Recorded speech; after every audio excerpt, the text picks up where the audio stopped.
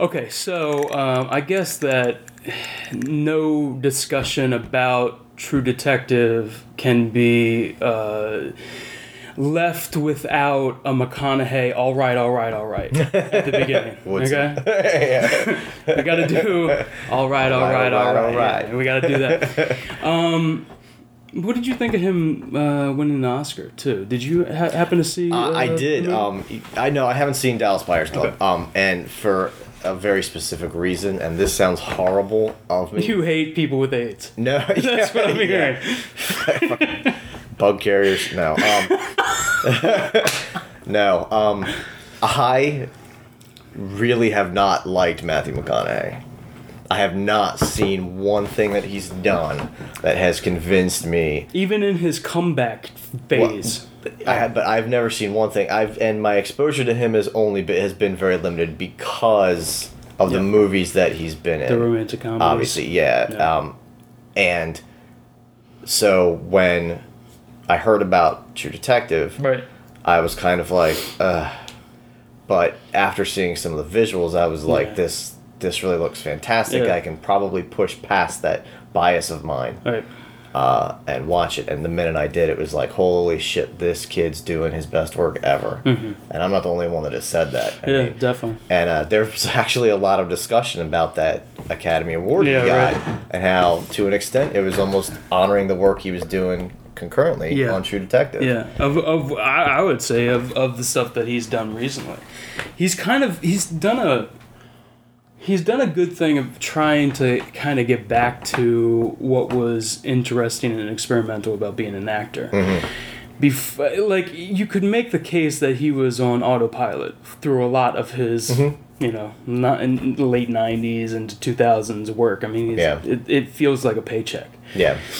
But with these, it seems like he's getting back to finding character and well, there was they replayed a discussion he'd had with or I don't know if it was a replay or not, but he had a discussion on NPR recently, where this was a couple weeks back.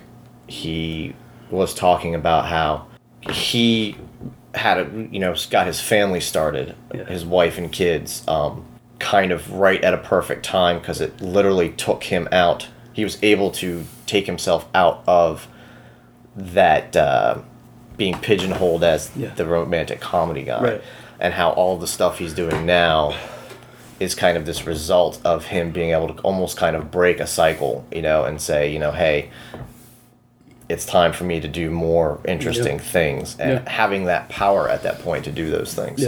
So really, again, I have never really enjoyed Matthew McConaughey until True Detective started, and then I heard this interview with him on NPR, and I was just like, he actually, this seems like he takes his craft very seriously.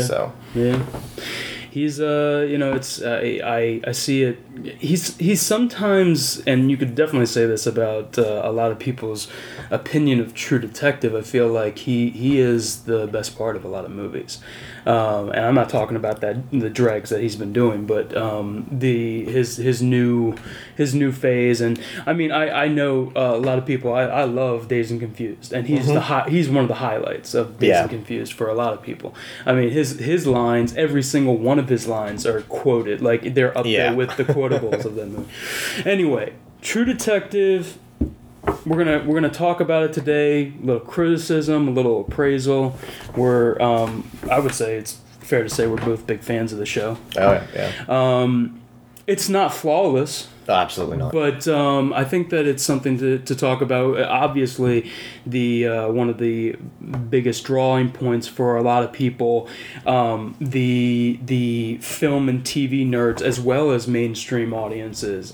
Everyone's talking about McConaughey. McConaughey, he's one of the highlights of the show. Right. A lot of people, you know what it is. A lot of people who aren't on the wavelength of knowing what he's been doing recently, right. They try to piece together romantic comedy lead with this guy with stringy hair and stone cold drunk with the mustache and everything, who's dropped 50 pounds of muscle, which friends of mine actually when they started watching the first couple episodes and hadn't known, didn't see the opening titles or whatever, which we have to talk about. The opening titles, absolutely. But were literally like, I didn't even really know it was him until I caught the actual opening sequence. Yeah. And I think, just as an aside here, it's impossible to acknowledge McConaughey in True Detective without giving a lot of credit to Woody Harrelson, actually. I mean, a lot of people are crazy about the McConaughey stuff, and I agree, don't get me wrong. Like I said, my opinion of him has completely changed. But the contrast with the straight man, I mean, is wonderful. Yeah. And, they're good friends in real life. Yeah. So I think, I remember reading something that even though they were friends, they stayed in character kind of on set and off set, so they weren't talking to one another and all that kind of stuff. And, but it would be such a flat portrayal, I think, if you didn't have that. Yeah. The compare and contrast. The contrasting character there to bounce all that off. Right. So props to Harrelson as well. I mean, definitely. And there's always, one of the big things is if you watch this show, you start realizing how much, opposing poles they are in the way that they approach women, in their outlook on life. One's lack of religion or lack of spirituality or atheism versus someone who might think that he has a belief in family, a belief, a religious belief, whatever. So there's so many compare and contrast between the two of them, and I think that's a very important point and I think one of the things that is important in that it is a character study, looking at these guys over 17 years of their lives and what this one case does to them. Right. All the other elements notwithstanding, they. It almost seems towards the end that obviously one they're closer, and two they almost seem like two halves of a whole. And I know it's kind of cliched almost to say, but I really kind of got the sense that because their attitudes and opinions contrasted so harshly, and you did get these little glimpses of moments where they would connect on a certain level. And, mainly that was just around the work. Yeah. And their love for that. Yeah. And to me, again, it kind of felt like they started out as very contrasting and then they were complementary, basically. Yeah, I think by the time they get back together in 2012 and, Russ Cole is telling him, we have a debt. We need to solve this case. Yep.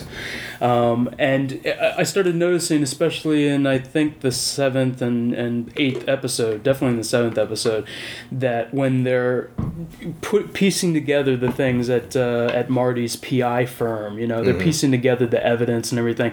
They started talking about stuff that friends talk about. Marty on Match.com. His dating, and just it was less about philosophizing like it was in the 1995 storyline where they're so diametrically opposed. Yeah. But now they're talking as friends. They never did that when they were just driving in the car. And in fact, I think it's we've been trying to rewatch them recently, but unfortunately it's been kind of hit or miss. Right. My wife hadn't seen 7 or 8, so we watched those last week, and I've watched up to 4 again. I've actually watched 4 a couple times because of the ghetto shot. The 6-minute tracking shot. Yeah. But it's something very interesting to me is that I think a lot of people would probably agree with this to an extent, is that men bond through experiences.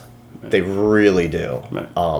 And where I think that's painting with a broad brush, obviously, but I think that's one of the things that really comes through there. Yeah. And in the last episode, in 8, something I noticed, which I haven't been able to find anywhere else, is that I think that's the first time that Marty refers to Rust as his friend. Yeah. He says, that's the last thing I remember, laying there with my friend, and it's like, okay, well, now we see how far they've really come because someone's actually put this concrete notion into play. Right.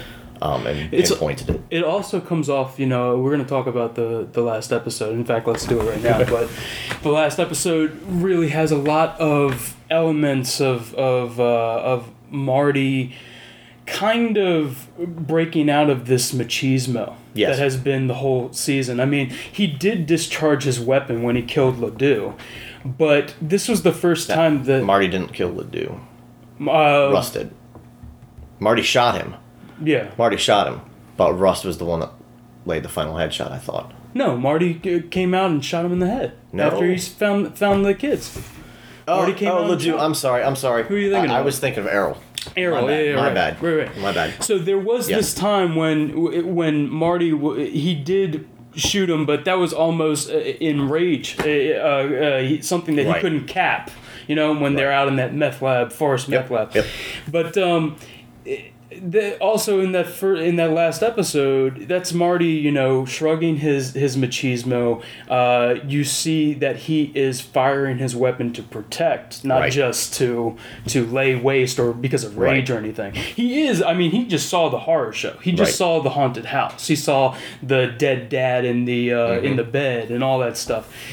He saw all that stuff, but it's not just disgust. It is trying to protect his friend, quote unquote. But also the other thing that you see is that you have this pretty brief scene when they're in the hospital, and Marty is saying, he's saying, "I'm fine," I'm fine, and he's trying to still have that veneer of being a strong male figure, Right. But he can't hold on to it. Right. And I think something there's a criticism I think in there that is kind of validated that I've seen tossed around a little bit is that, and I won't say that I'm in agreement with it so much, but I think there's a valid point to make is that a lot of people felt that his wife at least would not have shown up in the hospital because more or less this seems like an award of sorts for this, almost self-destructive path that he's kind of been on, I guess. Which I think is, again, I think it's valid, but it seems kind of a nit, I think. But doesn't she, at that point, doesn't she, that last scene with Marty and Maggie, isn't that kind of, they have an understanding now? She can see that he is a little more stable. He's got that PI firm. He has buried the hatchet with Rust, apparently. Yeah, and I think that's a very organic way of looking at it to an extent. And a lot has been said about the strength of Maggie's character. And I don't necessarily, again, think that it's a sign of weakness on the character's part that she's there, but I think it can't be ignored that his philandering and stuff like that.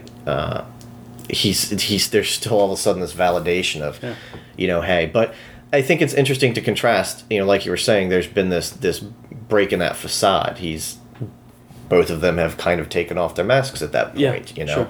And finally they can move on to the next point of their life. So, like I said, I'm not entirely in agreement with the point, but I think it's a valid criticism to touch upon, which I think, of course, would then get into the bigger debate about the misogyny and stuff that people have been throwing around. But but at any rate, I think that's a very great point to harp on that you've made. That now this is the first time that this relationship has really been solidified as they care about one another to an extent, and it hasn't been just them flipping each other off as their little sign off and whatnot. So. And it reminds me of that scene with Maggie and the 2012 cops, Papania and Gobo. Yeah. With that scene, it made it seem like she made it clear that her problem with Rust is that he never knew what he wanted. Yes. And that he always seemed to, wander sexually, for affection, whatever. He just didn't know what he wanted. And it seemed, at least after that scene in the house, the 2012 timeline between Maggie and Marty, it felt like there to me that there was an understanding there. That sort of wandering, she could see that he has finally made his mind up what he wants to do. That line that Russ says about there's only so much time in life for one thing. You can't you can't get good. Spread not yourself. enough time exactly. to get good at one thing. You can't be a baseball player. You can't be an artist. If you find that you're good at something, there's only so much time to do it. What did you think about the episode? When the credits came up, what did you think of the season finale? My very first reaction was that I thought it was a very fitting end to the first season.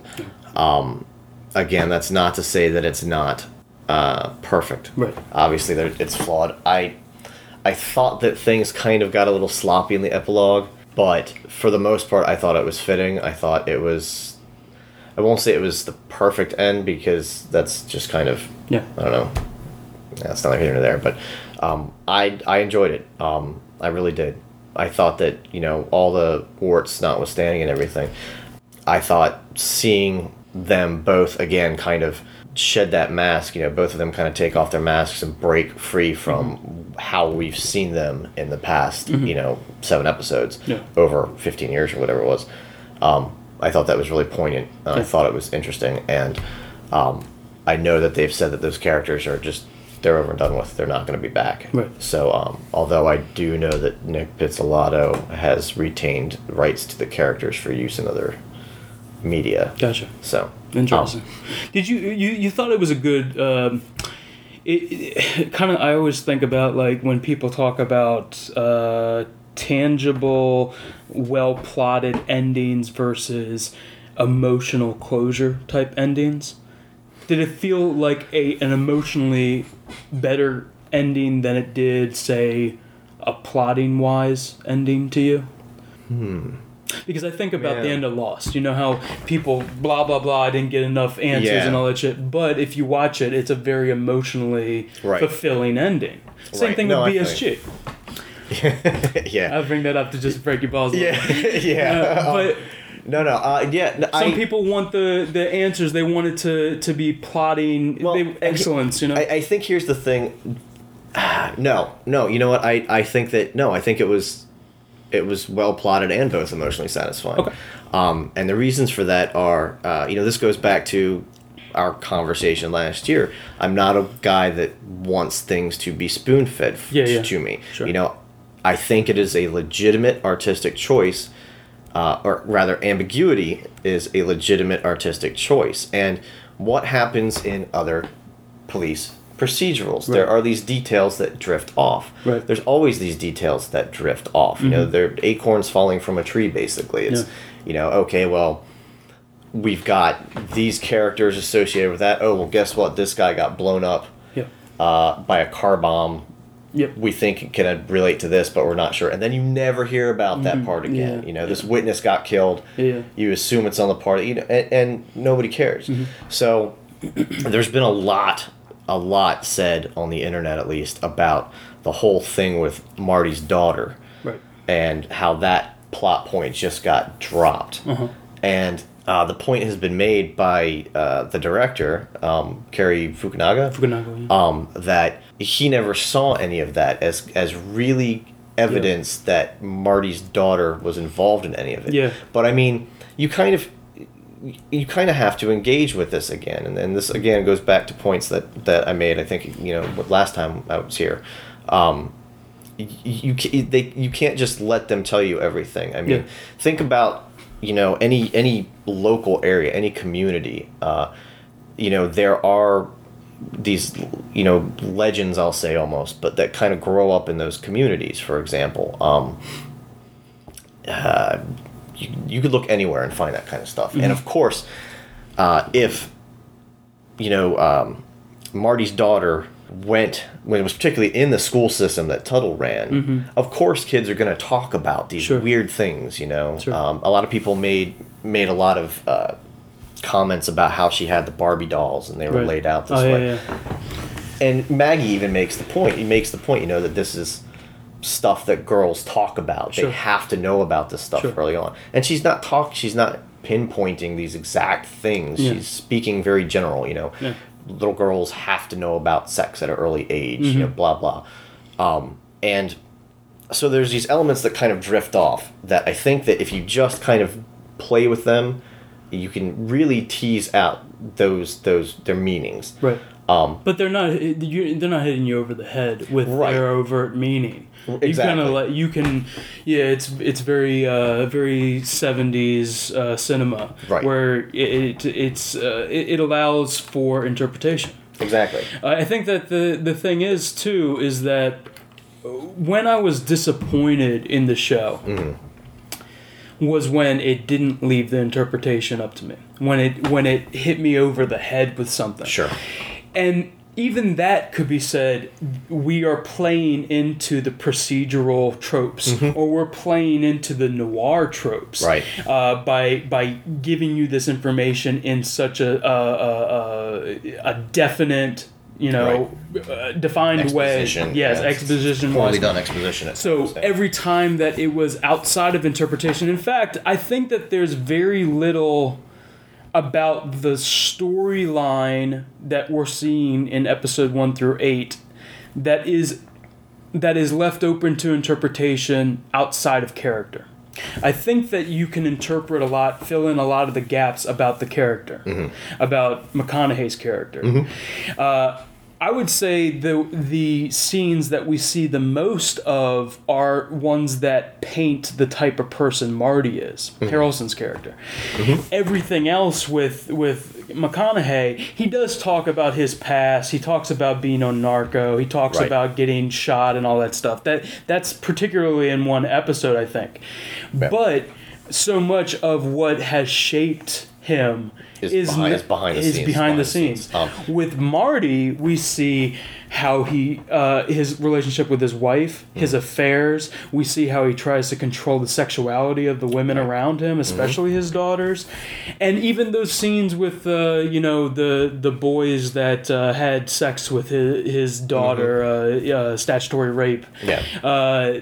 Even with them, even that whole subplot line was kind of played out to kind of paint the character of Marty. This is how he reacts when he can't control his daughter's sexuality. It doesn't even seem like she was raped. It seems like she was willing. It's consensual activity. I think what is, to kind of take off with that point a little bit is that, they make a very early point in the series. It's one of the first things said in the first episode by Marty that they hooked me up with this guy and all of his past has been redacted. Like they gave me his files and there's like nothing in there. He spent all this time in Narco, and it doesn't go back over all that stuff. So and you tease all that out over the course of the series. I mean, sometimes it's very overt, like you were saying. He actually tells the one woman he's dancing with, "Hey, I was in Paris. What'd you do in Paris?" "I drank a lot and at Notre Dame," or whatever. So you do get these hints of who he was and how disruptive his daughter's death was to at least who he thought he was. And you can then see this mask he's put on since then, I think, basically. This facade that he's kind of built. Whereas, you're absolutely right. You see these very overt displays of Marty, and he's this very 1950s. I think he's this very noir archetype. Absolutely. He's the guy, the rough and tumble guy, who's getting his answers. The hard way. He does things the hard way. But it's almost hypocritical because as you pointed out, he doesn't have a stomach for some of this stuff. Right. He can deal with it fine when it has to do with women. Yeah. He can deal with manhandling them. He can deal with trying to be controlling. Yeah. But even as a man, he does it. Like he there's that dinner scene in the first or second episode. Where the daughter asks Rust, I think, have you ever shot somebody? Has shot someone, and Dad hasn't. Yeah. And that to me is kind of, again, he is this shaped character. Marty is this shaped character that even his wife at some point calls a coward because he's putting a facade on. Like you're saying, he's creating this thing. I feel like with Marty, I think Marty's journey is probably the point of True Detective. It isn't, and I think that's a really good point because I think that it's obviously a character study. Yeah. There's obviously two different points of view. Right. Marty's, I think, as you were saying before, there's a tangible quality to it. Yeah. It is very apparent. Yeah. I think. Whereas Rust's arc is much more ephemeral to an extent. To probably not the best word to use, but you get where I'm going with this. There is this very concrete side. This macho guy. Who does these things ways, and he does things his ways, and his wife even makes the point that he refuses to change. Yeah. When they're having that conversation in the bedroom. Right. And he's putting on airs. I mean, because he's trying to skirt around the fact that he's screwing around on her. So he's playing this role really well. Of hey, it's just tough. People tend to change. And this and that, and she's like, and here I am thinking that people really don't. Right. Which is an interesting point again, because Maggie's picking up on things. She's really one of the most astute characters in the series. Sure. And even Woody Harrelson, Marty's talking to Gilbo and Papania and says, you guys know about the detective's curse. Yeah. There's that one thing that was right under your nose the whole time. Exactly. And they're not observant like that. Him and Cole, to an extent, they're not. They're so engaged in this. Right. Everybody else around them's picking up on what's going on there. Yeah. But yeah, it was really interesting to see Marty's transformation go from this. Well, there's also that world. It's this encapsulated atmosphere, this world that True Detective creates. That there's horrors all around the bayou, all around this wide open forest, this wild land. And for me, it's like Russ Cole has seen the Tweakers. He's seen, even though it happens later for Marty, we'll get to that. Yeah. But he's seen the Tweakers. He's seen horrors. He's seen... Yeah, he's been exposed to it. Drugs. As he says at some point, the degradation and violence of his world. So he has already been exposed to it and kind of burnt by it and destroyed by it. Whereas Marty, even though he sees it as a police officer, he sees a tweaker trying to dry off his baby in a microwave, and that's when he leaves the police force.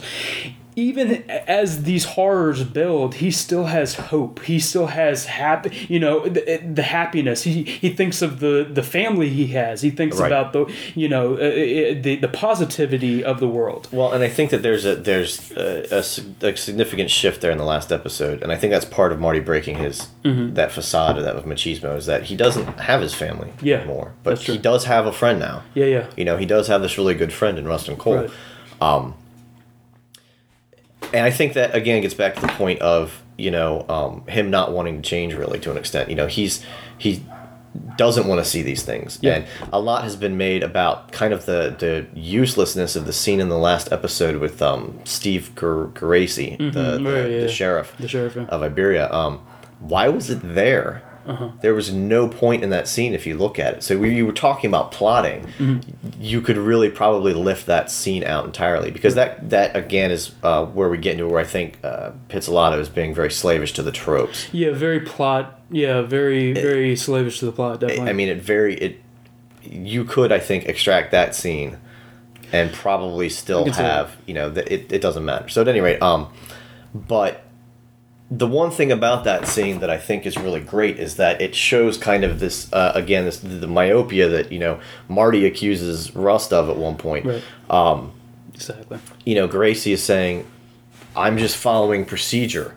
Childress told me not to worry about this, blah, blah, blah. He handed me back this report. Right. So I'm doing what's right. I'm doing what as a man, I'm supposed to be doing. I'm doing my job. I'm not questioning my superiors, stuff like that. And I think that you get a sense there of, like you said, how Marty has started to change. Yeah. He doesn't kind of play by that anymore. Well, he would know at that point. I love that they're playing golf, and when he leaves there, he calls up Russ and says, "Get your cables and your battery." Cables, motherfuckers lying. Yeah. He would have never done that before. No. And again, that's showing how Marty and Rust are becoming this, one entity. This friendship thing. Let's talk a little bit about what I think is the most striking thing about True Detective, and it's not just what's in the story. It's the mood.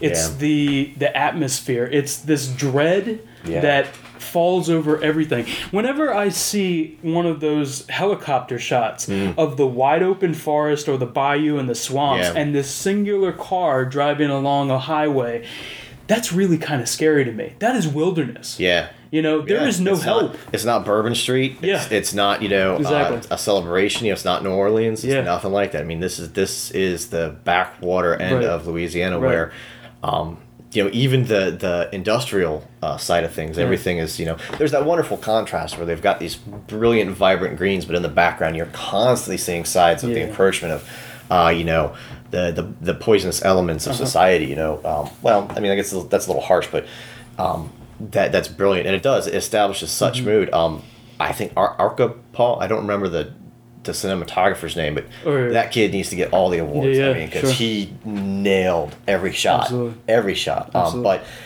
one of the really interesting things about what you picked up on there, you know, you see the little car in this vast expanse is, you know, this ties in with a lot of Rust's kind of mysticism, his philosophy. You know, mankind is small and inferior when we want to feel big and everything's about us.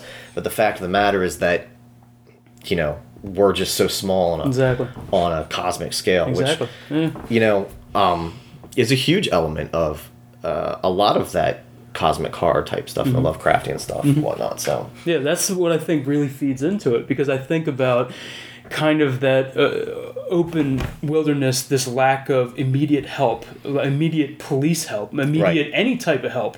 I think about, obviously, this is a region that also has a history of hurricanes and humongous storms. Biblical and destruction. nature. I mean, You know, you have these churches that were put up either by Tuttle organization or funded by that. You have these churches that are run down. You have the nature re-encroaching on them, vines and taking back mold and everything. So whether it's that school where he first meets Errol as the lawnmower man, or whether it's that church where they find the mural, you're seeing just kind of like these empty corners.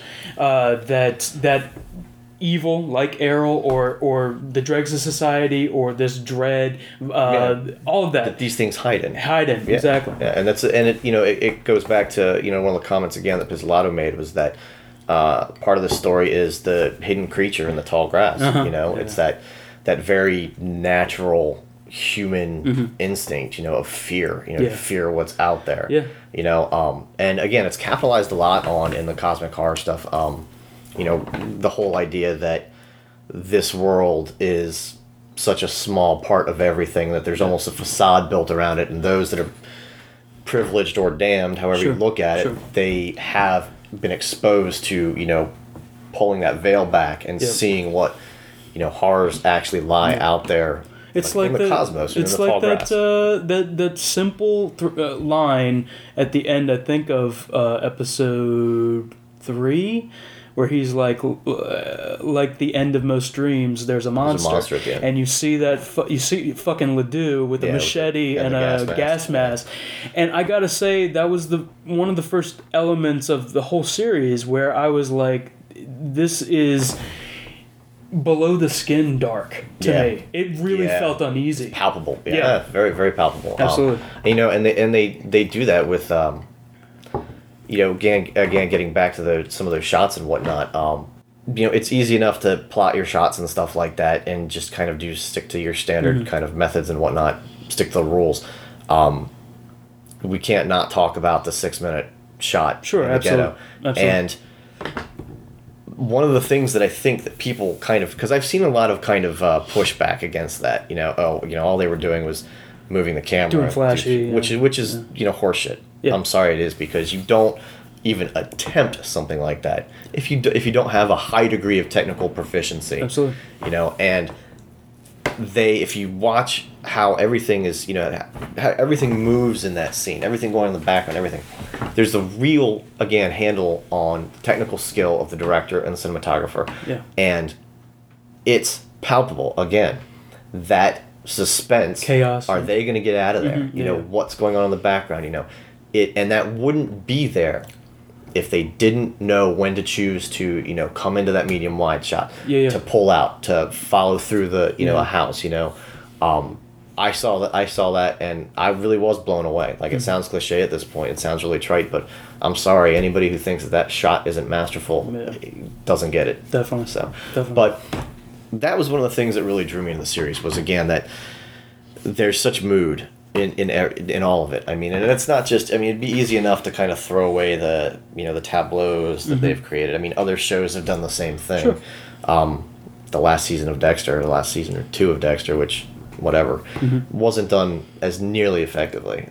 So it's not like the first time something like that's been attempted, but I think these guys, just really brought to bear kind of everything and nailed it. I mean, for me, if I think about it, and there's so many similarities that we've already talked about that are very similar to Seven. Yes. It's Seven, I've talked about on the show a couple times, has been kind of a... it's a benchmark. It's a benchmark. It really is. It's a benchmark in this type of genre, but it's also a benchmark for me. Yeah. When it comes to these types of... this type of horror, nihilism, this inability to get at the darkness, or to get at evil, or overcome evil. I really like media that is realistic about what evil is, and beating the bad guy is not the end of it. Right. And this is certainly a show that, even in the 8th episode, in the final episode this season, the similarities with Seven just come to a head. You don't necessarily know the mission statement when you're setting out to watch True Detective, but the idea of, and maybe some people didn't like this moralizing. Some people didn't like the tack on of a moral to it. My gut punch when I watched the last episode was I wasn't completely sure about that last scene, but I liked it. I liked that we have this belief. I think in the viewer, with all of this encroaching atmosphere and darkness and this dread, this cosmic horror. Right, you've got to have that little moment of light. That we expect that it's going to be Satan. Right. We expect that it's going to be some massive fucking evil that's going to, it's going to be beyond. But it's a man. It's just like, Morgan Freeman is saying to Brad Pitt in Seven. You think it's going to be Satan, but at the end of the day, it's just going to be a man. Right.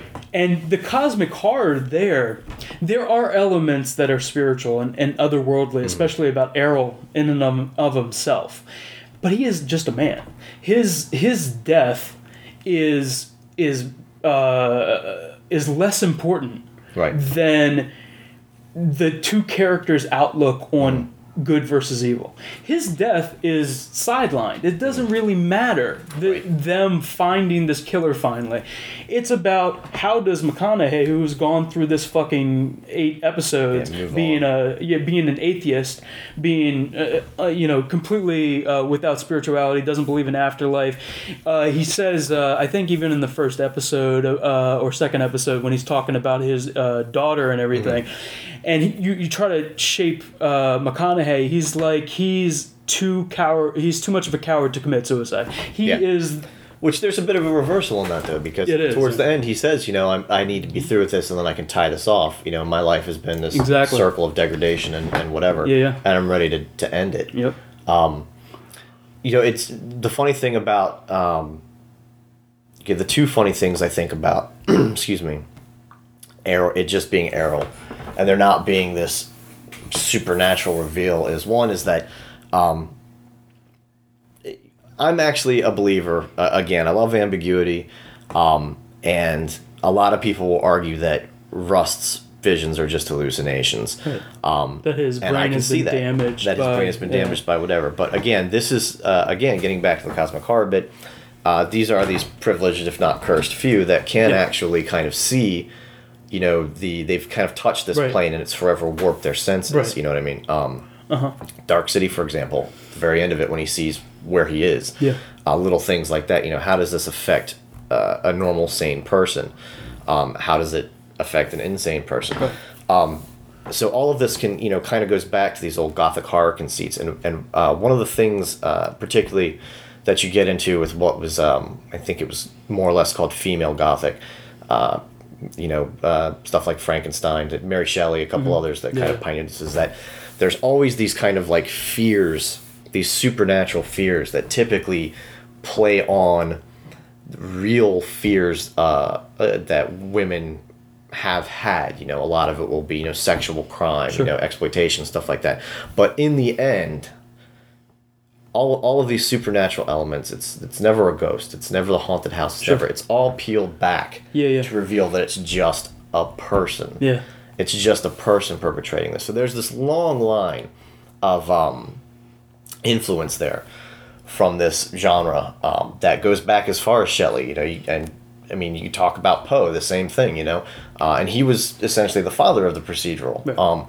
Definitely. But all the supernatural elements tended to come down to just a person, and that's a point that I think True Detective makes very well, is that man is the cruelest animal. I think somebody might say that at one point, but I don't recall. But the other side of that, though, is that it's almost that Usual Suspects kind of flair.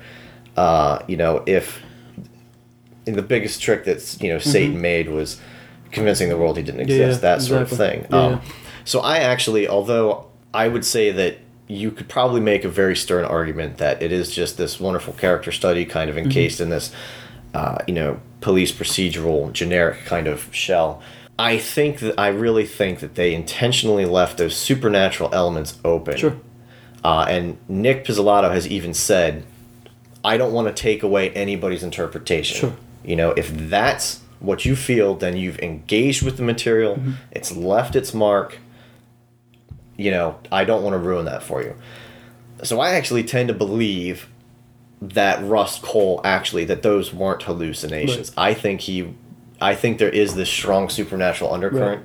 Right. I think that you could take a lot of that away and you still have this fascinating series. Absolutely. I think you would lose some of those dread elements, but I really think that he has been exposed to this in some capacity, right. And that he's seeing these things, that they're actually happening. Right. I mean, Marty's not, because he hasn't been exposed to that. Right. He still has this facade built around him. He hasn't, but Cole has reached this point where he's ready to embrace kind of the deep dark horrors of the universe, and that has given him an unprecedented kind of view into the look of things. So, I see. And this is, again, this is all stuff that you can trace back to that Gothic horror. Well, I think about let's talk a little bit about Errol. Yeah. As it turns out, I think that one of the most cringeworthy parts of True Detective was his last line in episode 7. Yeah, that was terrible. So the 2012 cops are in the woods looking for a church. And they come upon a lawnmower man, right, with scars on his face, and he gets cut off while he's telling them where to go. The cops being kind of a jackass. Exactly. He's like, all right, and he the camera comes in on him, and my family's been here a long, long time, or something like that. Yeah. What's great though is it didn't even occur to me until that episode actually. I swear I had seen that actor before, and I was like, where the hell have I seen him? He's the guy that played Remus in Boardwalk Empire. Yeah, that's right. I was like, holy shit. That's right. But not to go on too much more about the cosmic horror bit, but there are statements there that are made about that area, the bayou.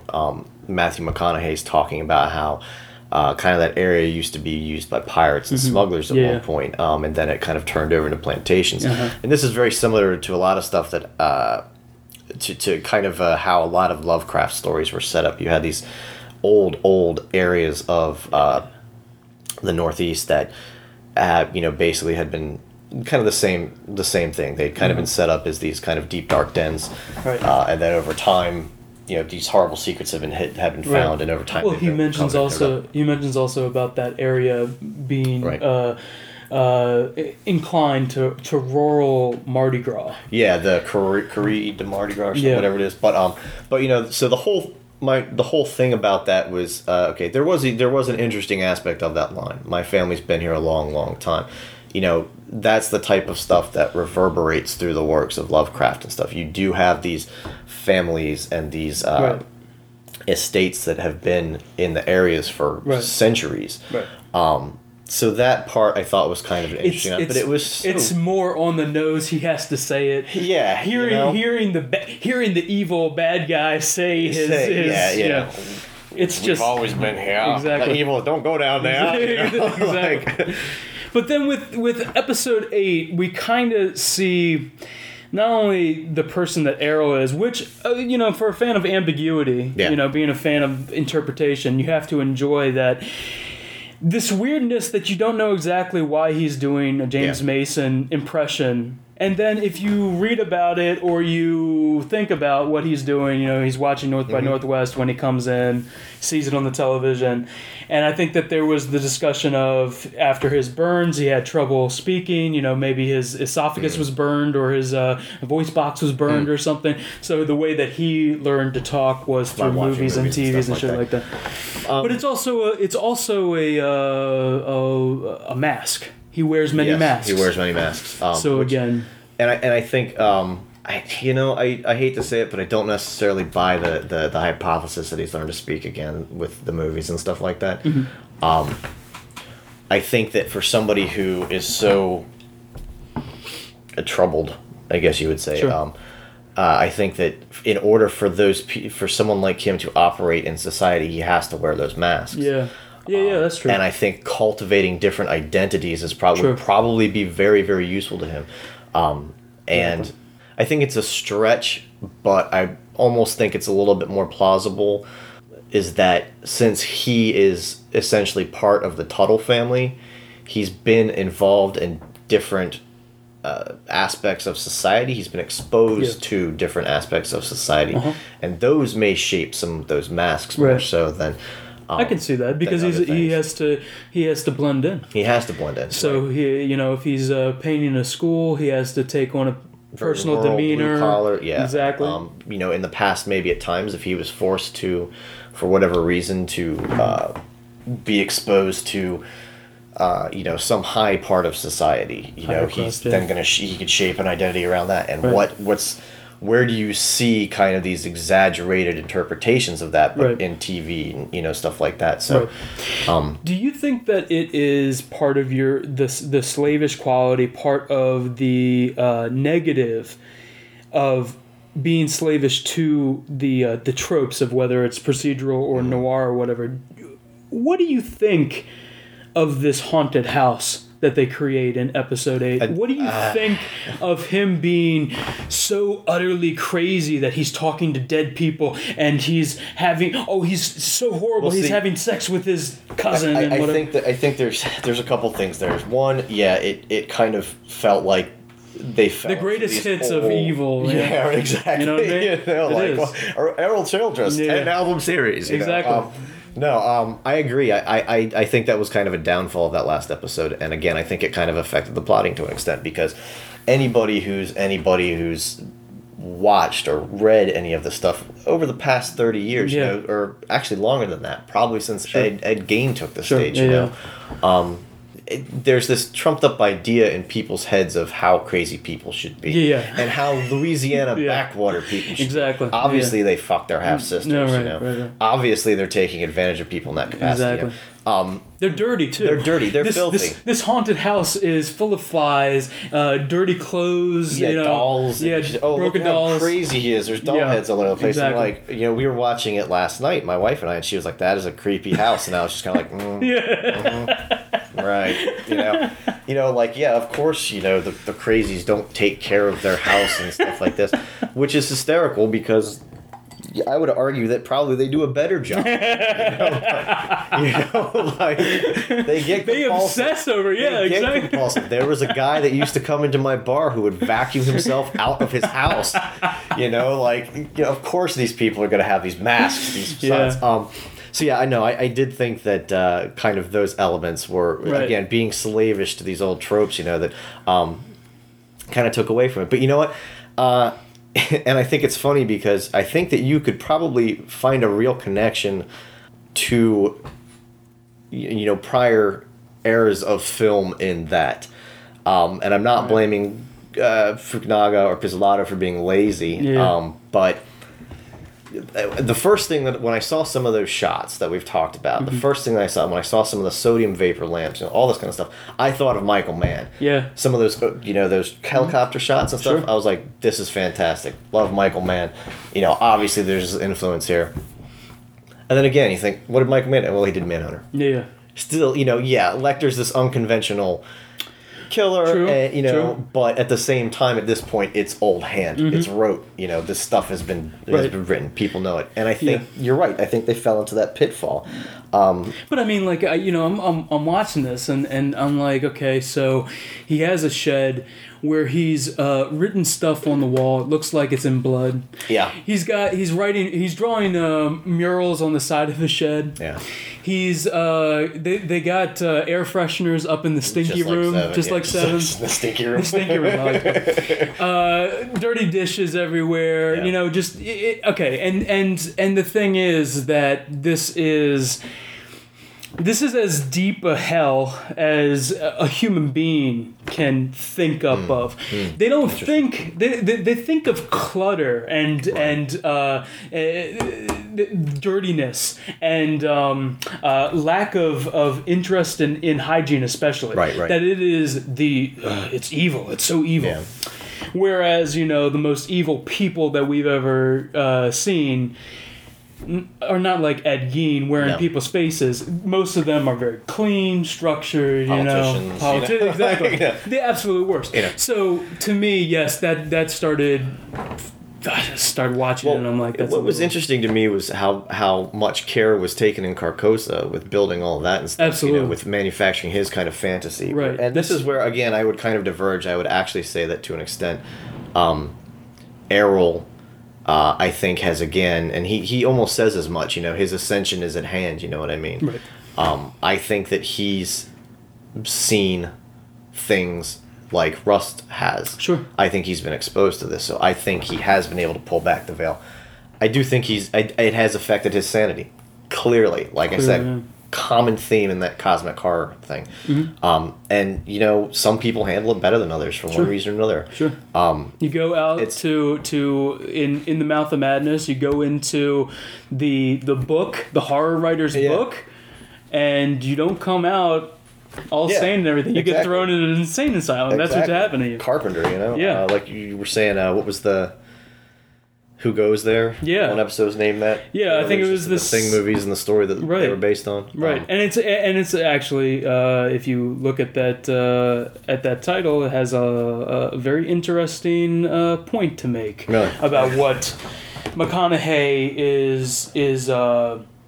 It's kind of a joke. It's kind of Who Goes There, because I think it's on the episode that is the one with where he makes his atheistic. Anyway, I think it's very important to McConaughey and the show as a whole. Who Goes There? It's not just the Who Goes There horrific cosmic horror, Lovecraftian Carpenter type horror. Right. But it really is a question. That's the question of spirituality. It's the question of who's the bad guy. It's so many questions. It's the levels of the questions. And there's a lot of people really thought that them following Errol into Carcosa, into that kind of underground den, was pretty lame. Yeah.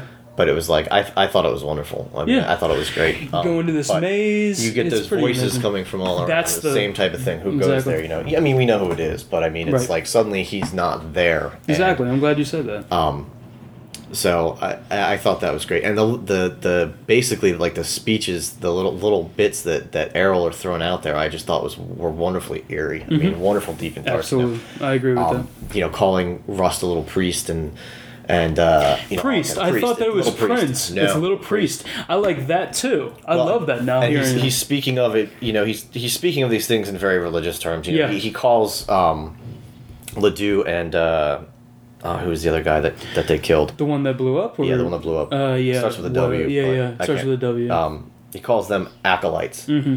And I think that Errol, again, sees his death as an ascension of sorts. He's being removed from the circle. Right. I think. He's no longer going to be a part into this play because he's seen things. He has this hidden knowledge. Yeah. He's elevated. Yeah. So once he kind of sees what's going to happen. He's going to be pulled out from this troubled flat circle. Whereas Rust is going to be stuck with it.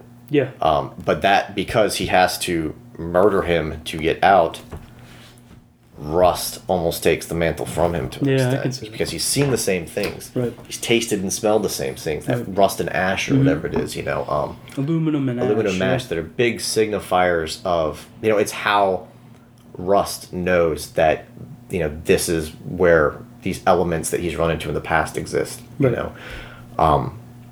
So yeah, the little things about how he, his ascension's at hand, and come to me, little priest, to take the bridle path and stuff like that. And what did you think of the like stone tableau and stuff at the end, or not the tableau, but the throne?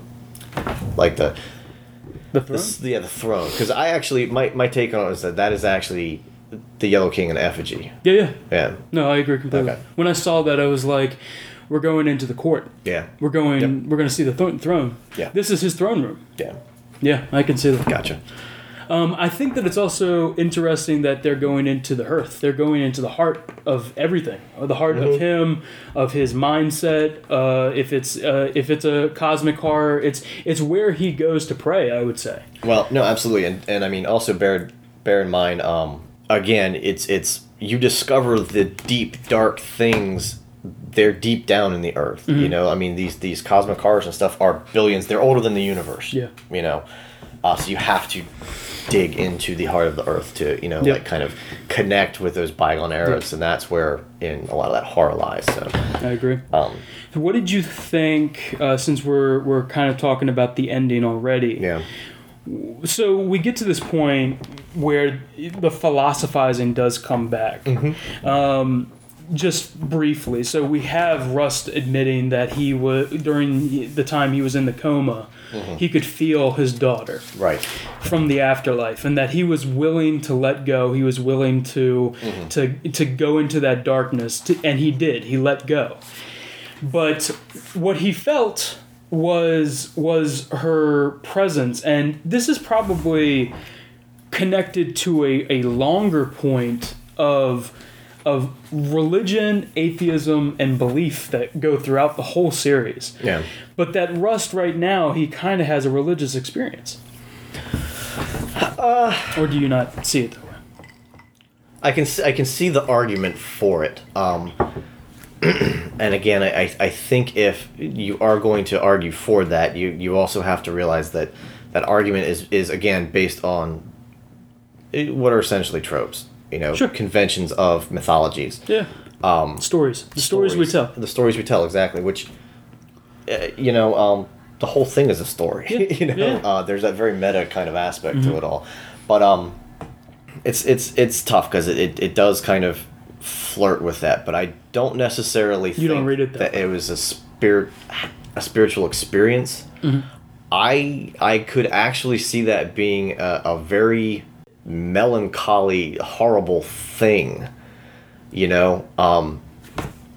Marty makes the comment that he's impossible to kill. Right. And it's like, what if that's really kind of at the heart of it, Because Rust talks about humankind should deny their programming. Yeah. Walk into that dark night and, end everything. Exactly. But he's not programmed that way. Yeah. He's not programmed to take his life no matter how much he wanted to. He's not, I don't think he's, to an extent, I would say he's almost programmed not to find anything not to find an appreciation in death. Yeah. He struggles for that. He wants to be reunited. But you know what, to a certain extent, I use the words higher calling, but I'm not speaking in a divine sense. He has more work to do, I think, in his mind. Sure. And he desperately wants to be with his daughter, with his mom and I think he said his mom and his pops. Right. But he's stuck in the flat circle. He's already, bound to get back to this life and to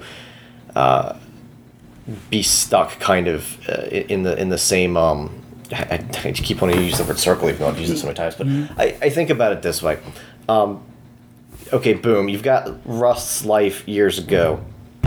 His daughter passes. That for him was kind of an end of one life. Right. Now you have this kind of second time through the circle, around the circle, where the same experiences. Right.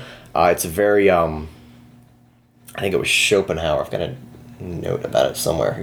Who kind of had this idea that aesthetic contemplation, whereas you try to view the world not as a perceptual experience, but you actually try to view the perceptual experience as a whole, from removed. Yeah. And I think, so now he's got this, he's stuck in this other loop. So he keeps going around trying to achieve the same kind of. Well, he also says that I was looking for this about you're denying the programming and walking into extinction. He's saying the reason to get out of bed in the morning is to bear witness. Right. But it's probably his programming, and he lacks the will to commit suicide. Yeah, exactly. And so he's trying to find a way out. Obviously, not not via his own hand. Right. He's not programmed. But one element that I think about, and I'm sorry to interrupt. No, it's fine. One element that I think about, and I was thinking about this on the way up, is. He lacks this commitment to commit suicide, but he smokes cigarettes. He sucks them in. He sucks in that poison as quickly as possible. As he every scene, especially when he's in the interview, in the interrogation, and he's just drinking. It's very self-destructive. Exactly. Very self-destructive, which is interesting because you kind of there's two brands of self-destruction kind of, I think, on display there. One is with Marty and his that machismo and his attitudes towards women and stuff like that. There's a certain amount of self-destructiveness there. There's the self-destructiveness of Cole, who is seeking an out, but he knows, I think, deep down that he can't get out. He desperately wants to get out, which is where I was going with all that, but he's not. He's stuck in this circle, and I think we are all exactly. That's what we are. But the flat circle. The interesting thing there, I think, is that you could also see an analog to an extent in Errol, because his past has created this self-destructive identity. Cole's past has created this self-destructive identity. Marty's past has created this, maybe not so self-destructive identity, but still, But he does. He destroys everything that he says he cares about. Exactly. So he's got this really kind of weird, there's this hypocritical nature to Marty, which I think, I think a lot of people can connect with that to an extent. Certainly when you talk about like the, John Wayne, 1950s, machismo and noir detectives and stuff like that. Definitely. So they all have their kind of special brand of self-destructiveness and And it's interesting too that whether you finally get the mission statement about everything being a flat circle, before we get there, that second or third episode is so overtly atheist, so overtly trying to actually, maybe not even atheist, but also kind of judging or passing judgment on organized religion. These there's a lot of that, right? These little groups, these hicks, these people that need a story to tell a story in order to kind of compose their lives and stuff like that. I mean, those elements are there, I think. But I don't necessarily think that Cole's experience at the end would cause him to refute any of that. Okay. I think he still probably will hold on to those ideas. Because, again, I don't think he sees what occurred as any type of connection with that type of experience. I think he saw this out that he finally wanted to achieve. And he says, his identity starts to fade. He's got these, his awareness starts to fade. He's no longer... Rust Cole, but he did make I believe he did make a statement earlier in one of the earlier episodes about wanting to be part of a community. Yeah. So there is this kind of want, but he wants that, I think, in death. Well, what does it mean when they meet up with the old black woman who took care of them, and their and after their meeting, Russ says she was wrong about one thing, that there's nothing after death. To me, that phrase, I don't think that's what he stuck with me. I don't think that's what he said, actually. Did he? I thought he said, I hope that she's not right about that. Right? That's what she said. That's I what he don't said. know. Let's see. This mortal coil. That woman was wrong about death not being the end of it. She says that it's uneasy when they start talking about Carcosa. They start talking about Sam's grandchild. She says, "Rejoice, death is not the end." Well, so I have to go back and check it. But my take on it, if I heard what I heard, I guess, again, is that he wants death to be that out. He's, again, been stuck in this circle of degradation and whatnot. He needs death to be that out. How do you feel? How do you view with your point of view there? How do you view the dark and the light? And I think that whatever his experience was, obviously it transformed him to a certain extent. I'm not willing to say that he's going to be sunshine and lollipops for the rest of his life. But is he hopeful? But is he positive? I think it's. Yeah, I think it is the first time you see a bit of positivity. Right. You see a little bit of him shaking off that pessimism. Excuse me, that he mentions in one of the earliest episodes. Well, that's another thing. When I've been talking a couple times about this on the show, and I feel like that the world is worth fighting for. From Back to 7, yeah. The world is a deep and dark and terrible place, but it's worth fighting for. But it's worth fighting for. And I think that's a reflection of, if you ask me, light's winning.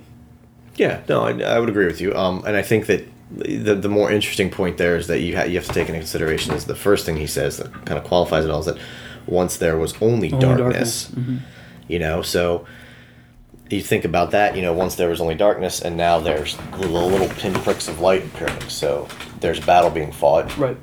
Reverend Tuttle actually even says the same thing in episode 2, I think. Yeah. There's battle in a different context. And he says, I think you gentlemen are smart enough to know that there's battle being fought or something like that. So, because we're getting shorter on time, let's talk about the things that we loved about the show. You mentioned the open title sequence.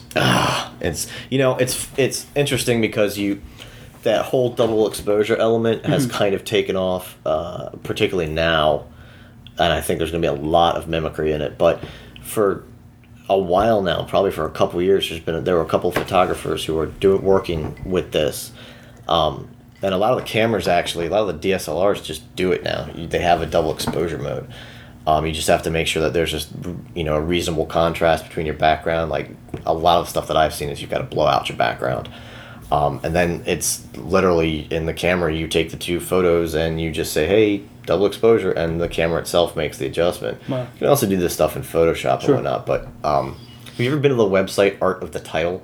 Yes. Yeah, they did a great rundown. They actually have a copy of the creative brief that I forget the name of the company.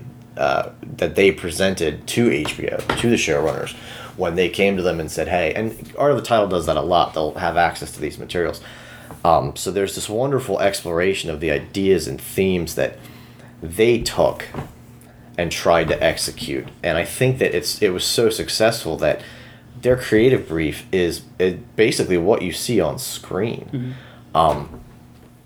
But if anything, going back to mood and atmosphere, that opening sequence is so evocative, and yeah, some of it's kind of, I think, what's the word I'm looking for? Just overt. There's the one scene with Cole. There's a cross back on his wall. Mm-hmm. There's flames. Well, that's really overt, and it kind of it touches on all these vices, industry. Yeah. But there's also some representations of kind of this perversion of, well, I won't say perversion, but there's some religious iconography in there that you see throughout the show that I don't think they make it a point to pervert, but yes, certainly those elements are there. But I just love the way it's done. Like I said, the song. I love it. It's perfect. Yeah, it's perfect. Perfect. The double exposure. Sometimes there's the one scene of Marty where he's got the footage of like a overpass or something. And his face takes on the look of a skull almost. I mean, just really wonderful. Definitely wonderful work. I think it's probably granted that the show's writing and plotting, parallel storylines, untrustworthy narrators. One of the things that really popped out at me throughout the whole show is when we get into them telling the 2012 cops what happened, say, at the meth lab in the forest. And you get the little nuances in their explanation. And you see, but you also see what really happened. And I like that. Again, we're approaching this thing as stories we tell, and one story is completely out of the way of the truth. And I started seeing this. We see we see Marty telling them the story of how it went down at the meth lab. We see Russ telling them how it went down at the meth lab. You have Maggie telling the cops she doesn't know why they had a fight when she absolutely knows what caused the fight. Right. And I see as we get closer to episode 7 and episode 8 that the stories that Rust and Marty are telling, especially to each other, are now aligning with the truth or what really happened. They're no longer creating stories. They are telling each other truth. There's been this convergence of kind of the details. I think the show handled it great. Their ability to jump through those timelines and then again kind of solidify everything. The way they handled it all was wonderful. And in fact, that was one of the things that I remember Woody Harrelson saying about the script was that he knew that there was going to be a challenge in like running with those separate timelines, basically. And he really liked that idea of that challenge. So that was one of the things that drew him to it. Absolutely. And we're also kind of in a perfect time. There's a whole episode, a whole discussion we could have, and maybe we will have about the religious and atheistic and Christianity, the spiritualism that goes throughout this whole show. There's also a great long discussion we could have about feminism and misogyny.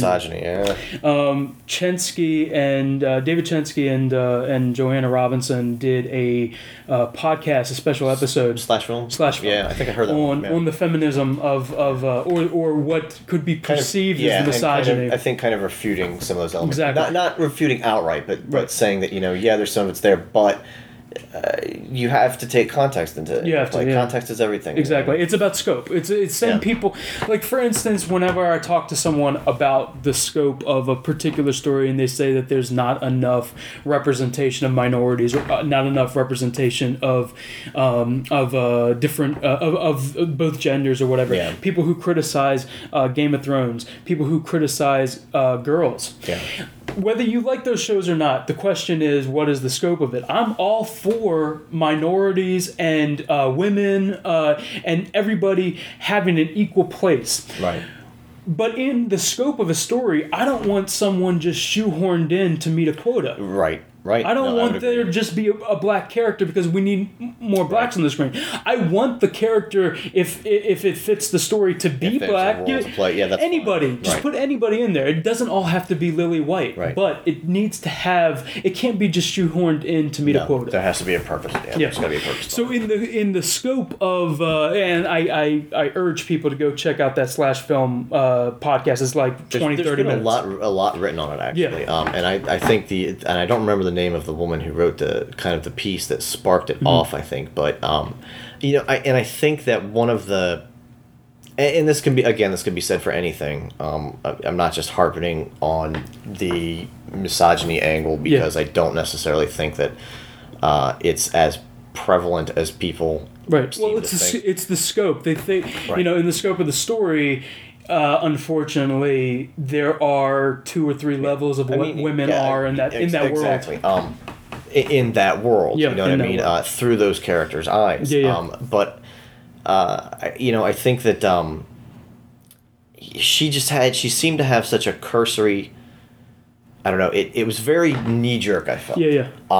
And there, out of that though, I think were born some very good discussions on that topic.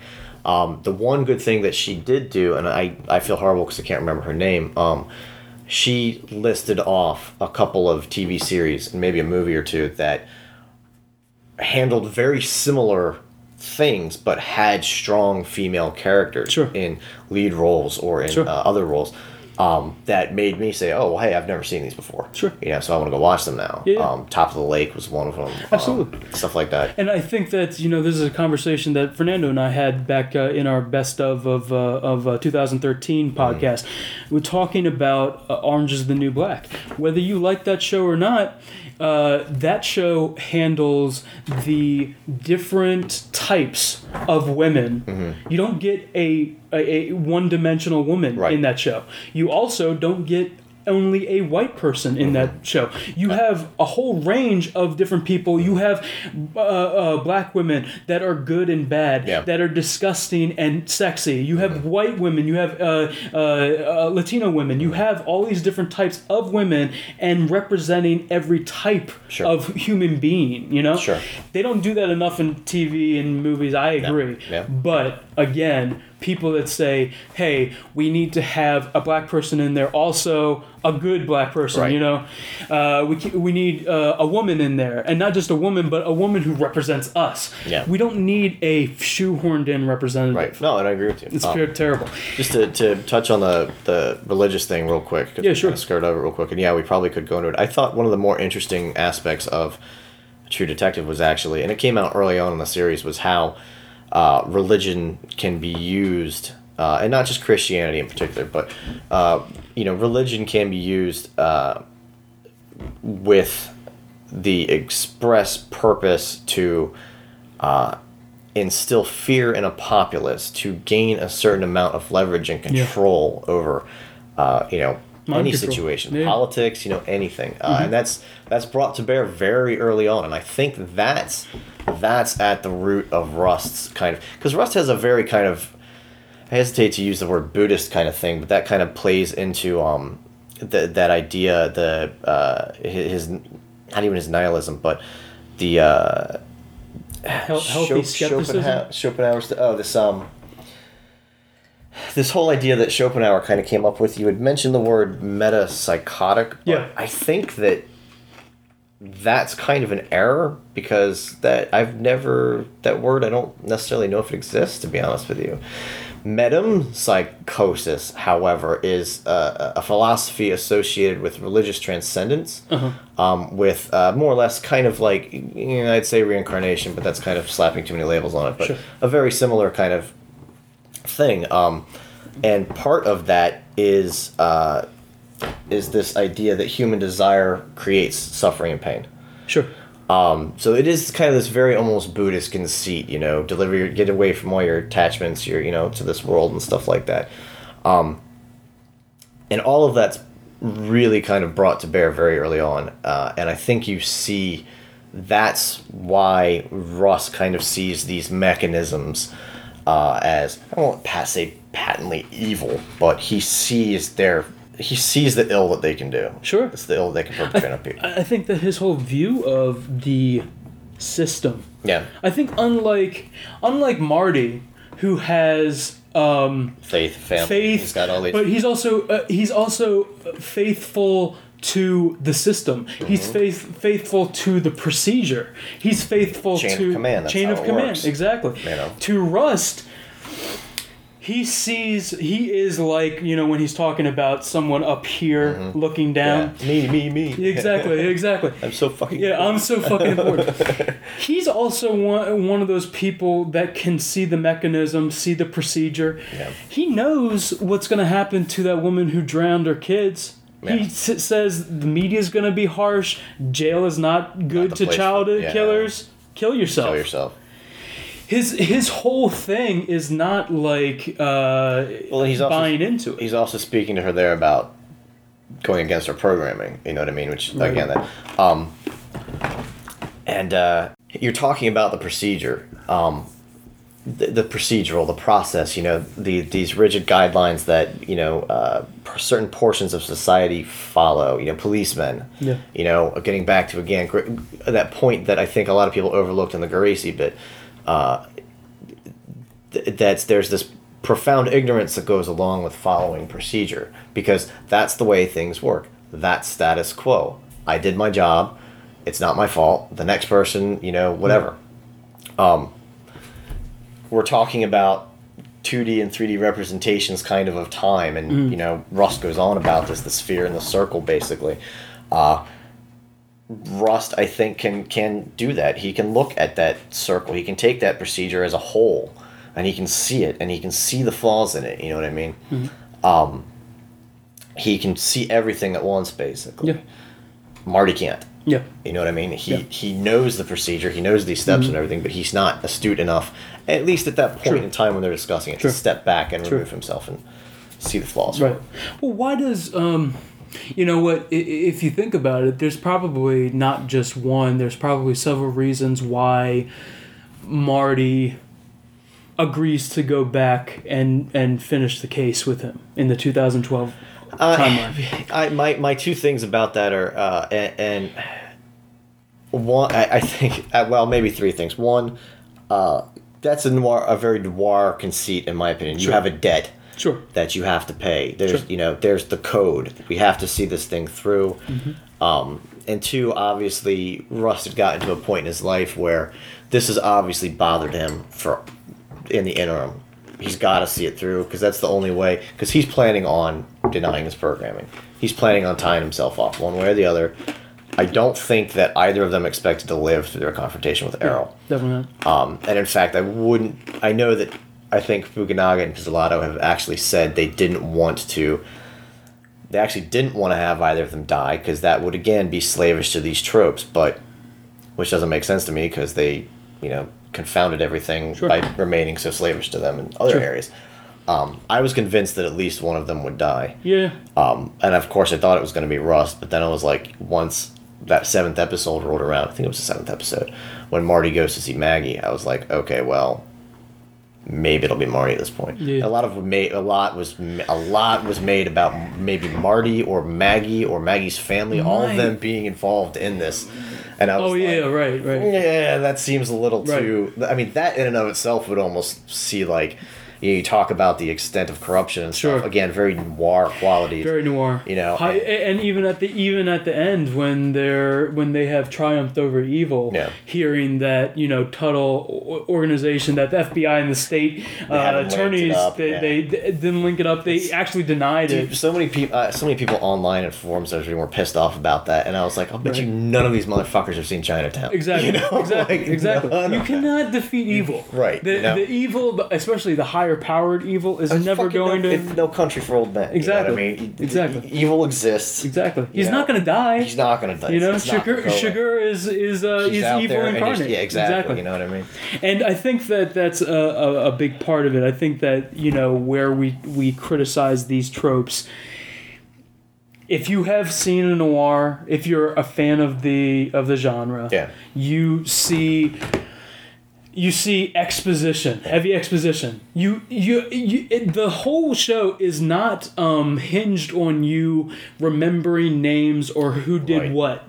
You have all these... It's not a whodunit. Exactly. And the creators have said exactly that. It's not a whodunit. You're getting all these French, Louisianan names thrown at you, Ledoux, and you're getting all this, and you're getting all this information, but that procedure is not important. It isn't. If you're talking about the character study that it is, all you need to know is one little element. Where are they going next? You don't. And what happens to the people that, you know, again, follow those procedures blindly? Exactly.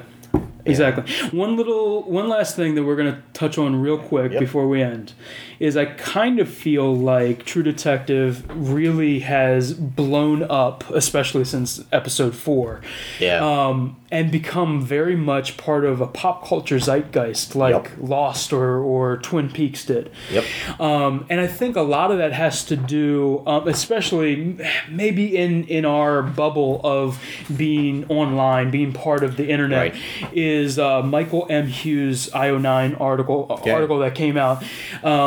Really specifically pointed to the chamber stuff. Chamber stuff. Before we see these little elements of the Yellow King or the King in Yellow in Dora Lang's journals and her diaries. So then, you know, I think the thing is that people want to have some mystery or something to read into. So as soon as we see this Hughes article, which is actually really good, kind of giving you a frame of reference, people took it maybe too far. They went down that road a little too hard. I mean, even Pizzolatto in interview is saying, back off of it. Back off it. It's not the thing. If you want more straightforward, there are other books that you should focus on, not Chambers stuff. That is the influence of. I think Ligotti. Charles Ligotti was one of the authors she cited. But you can see these influences in the work. It's obviously a work of Southern Gothic horror, in my opinion. I mean, absolutely, that's what it comes down to. Again, it's framed as a procedural. It's a character study framed as a procedural, and this goes back to the point that I was making before, that there are these layers to this. It's that you can peel back and appreciate on their own, that one way or the other don't need to take away from the story. You can appreciate it just on the level of the character study. Sure. You can appreciate, and then on top of that, there are built these procedural elements. Yeah. And then on top of that, there's this horror, cosmic horror kind of element to it.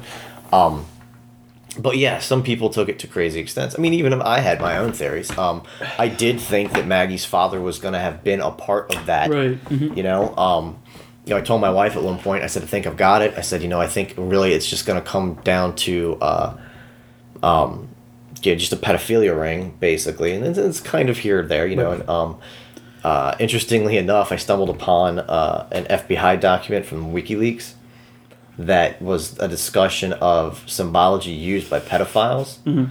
And the spiral is very, very similar to a triangle symbol that pedophiles use to identify one another and identify certain circles within there. Interesting. Yeah, I thought that was pretty neat. I was like, so obviously there's this there was a connection. I'm sure Pizzolatto, having this interest, probably saw something like that and kind of took that. But I ran away with it. Everybody did. I don't think I got as far out as a lot of other people. And there's still, because of that installed ambiguity, there's still there's an argument raging out there. Yeah. And I really don't think, and maybe this is just lazy. This is me being lazy as a viewer, or whatever, just being comfortable with it. I think, again, there's, when you can engage material, you don't have to adhere to authorial intent. You know what I mean? You don't have to. That's part of the experience for me in any art form. Adds life to as a viewer. Yeah, you have to engage it. And this gets back to stuff that we talked about last time I was here. You can't just be passive with True Detective. You can't. Yeah. One, it's too good. You do get hooked. Exactly. Yeah. And there's this. I think it's very human of us to kind of want to figure out the puzzles. We're problem solvers. And I think that, like you said, once this dropped in a major way, that hey, there's this, literary connection. This literary connection. People, just went apeshit with it. Yeah. And I was really looking forward to them. Honestly, when I first read that, I got excited. I was like, and I think I even put something on Facebook. I said, if HBO has managed to sneak this cosmic horror piece in here, then this is a hell of a coup, man. Mm-hmm. I mean, they could really be onto something. Right. The name alone, True Detective, alludes to a lot of that stuff, because in many of the Lovecraft tales and other people's tales, that in these cosmic horror and ancient kind of horror, well, not ancient horror, but these Gothic horror elements that Poe wrote on and Stoker read on, there's always somebody trying to investigate something. Sure. It's a scholar, a critic, a detective even. So True Detective, even the name fits it. And then they were like, oh, it's going to be an anthology series. And it was like, well, shit, that's perfect. Right. Because obviously what happens to characters in the old Lovecraft stories a lot of times is they go fucking nuts. Right. And you move on to the next guy who discovers the Necronomicon and the Cthulhu mythos. The question is here for me, if the next season is about women or a woman and a man or something like that. Bizzolato's mentioned it. Have you read what he said? Uh-huh. He said it's going to be about hard women and the secret occult beginnings of the U.S. transit system. I was like, what the fuck does that mean? I just wonder if they're going to be slavish to the name. Do you think that it's always going to be about cops? Do you think it's going to be about... I would love it if it wasn't. Detectiveness and, people. I would love it if it wasn't. I mean, but at the same time, I think that there's this natural human curiosity that manifests itself in a lot of different careers, occupations, and just other areas. But I would love it if, they weren't cops, or maybe one of them was a cop, and, there was a lot to do about whether or not... My initial reaction was that the Yellow King kind of would remain, that cultish kind of thing would remain like a constant thing. Oh, okay, right. I don't think it will at this point, but no, I would absolutely love it. We're not gonna know what the pattern is until and the thing is, when he starts, I'm thinking about getting back to that spiral and the tableau, the tableaus that the murderer would do, and a lot of the imagery and the symbology and stuff. The devil's nets or devil's nets or whatever it was, the devil traps. Blair Witch. Oh yeah. Popped out of my head. Again, that's obviously an obvious kind of homage and whatnot. But I've got these things going through my head, and I'm sitting there thinking it would be great if they had different character types. If they had different people pursuing. There's a librarian who stumbles upon some monkey rat. But then I'm thinking about these references.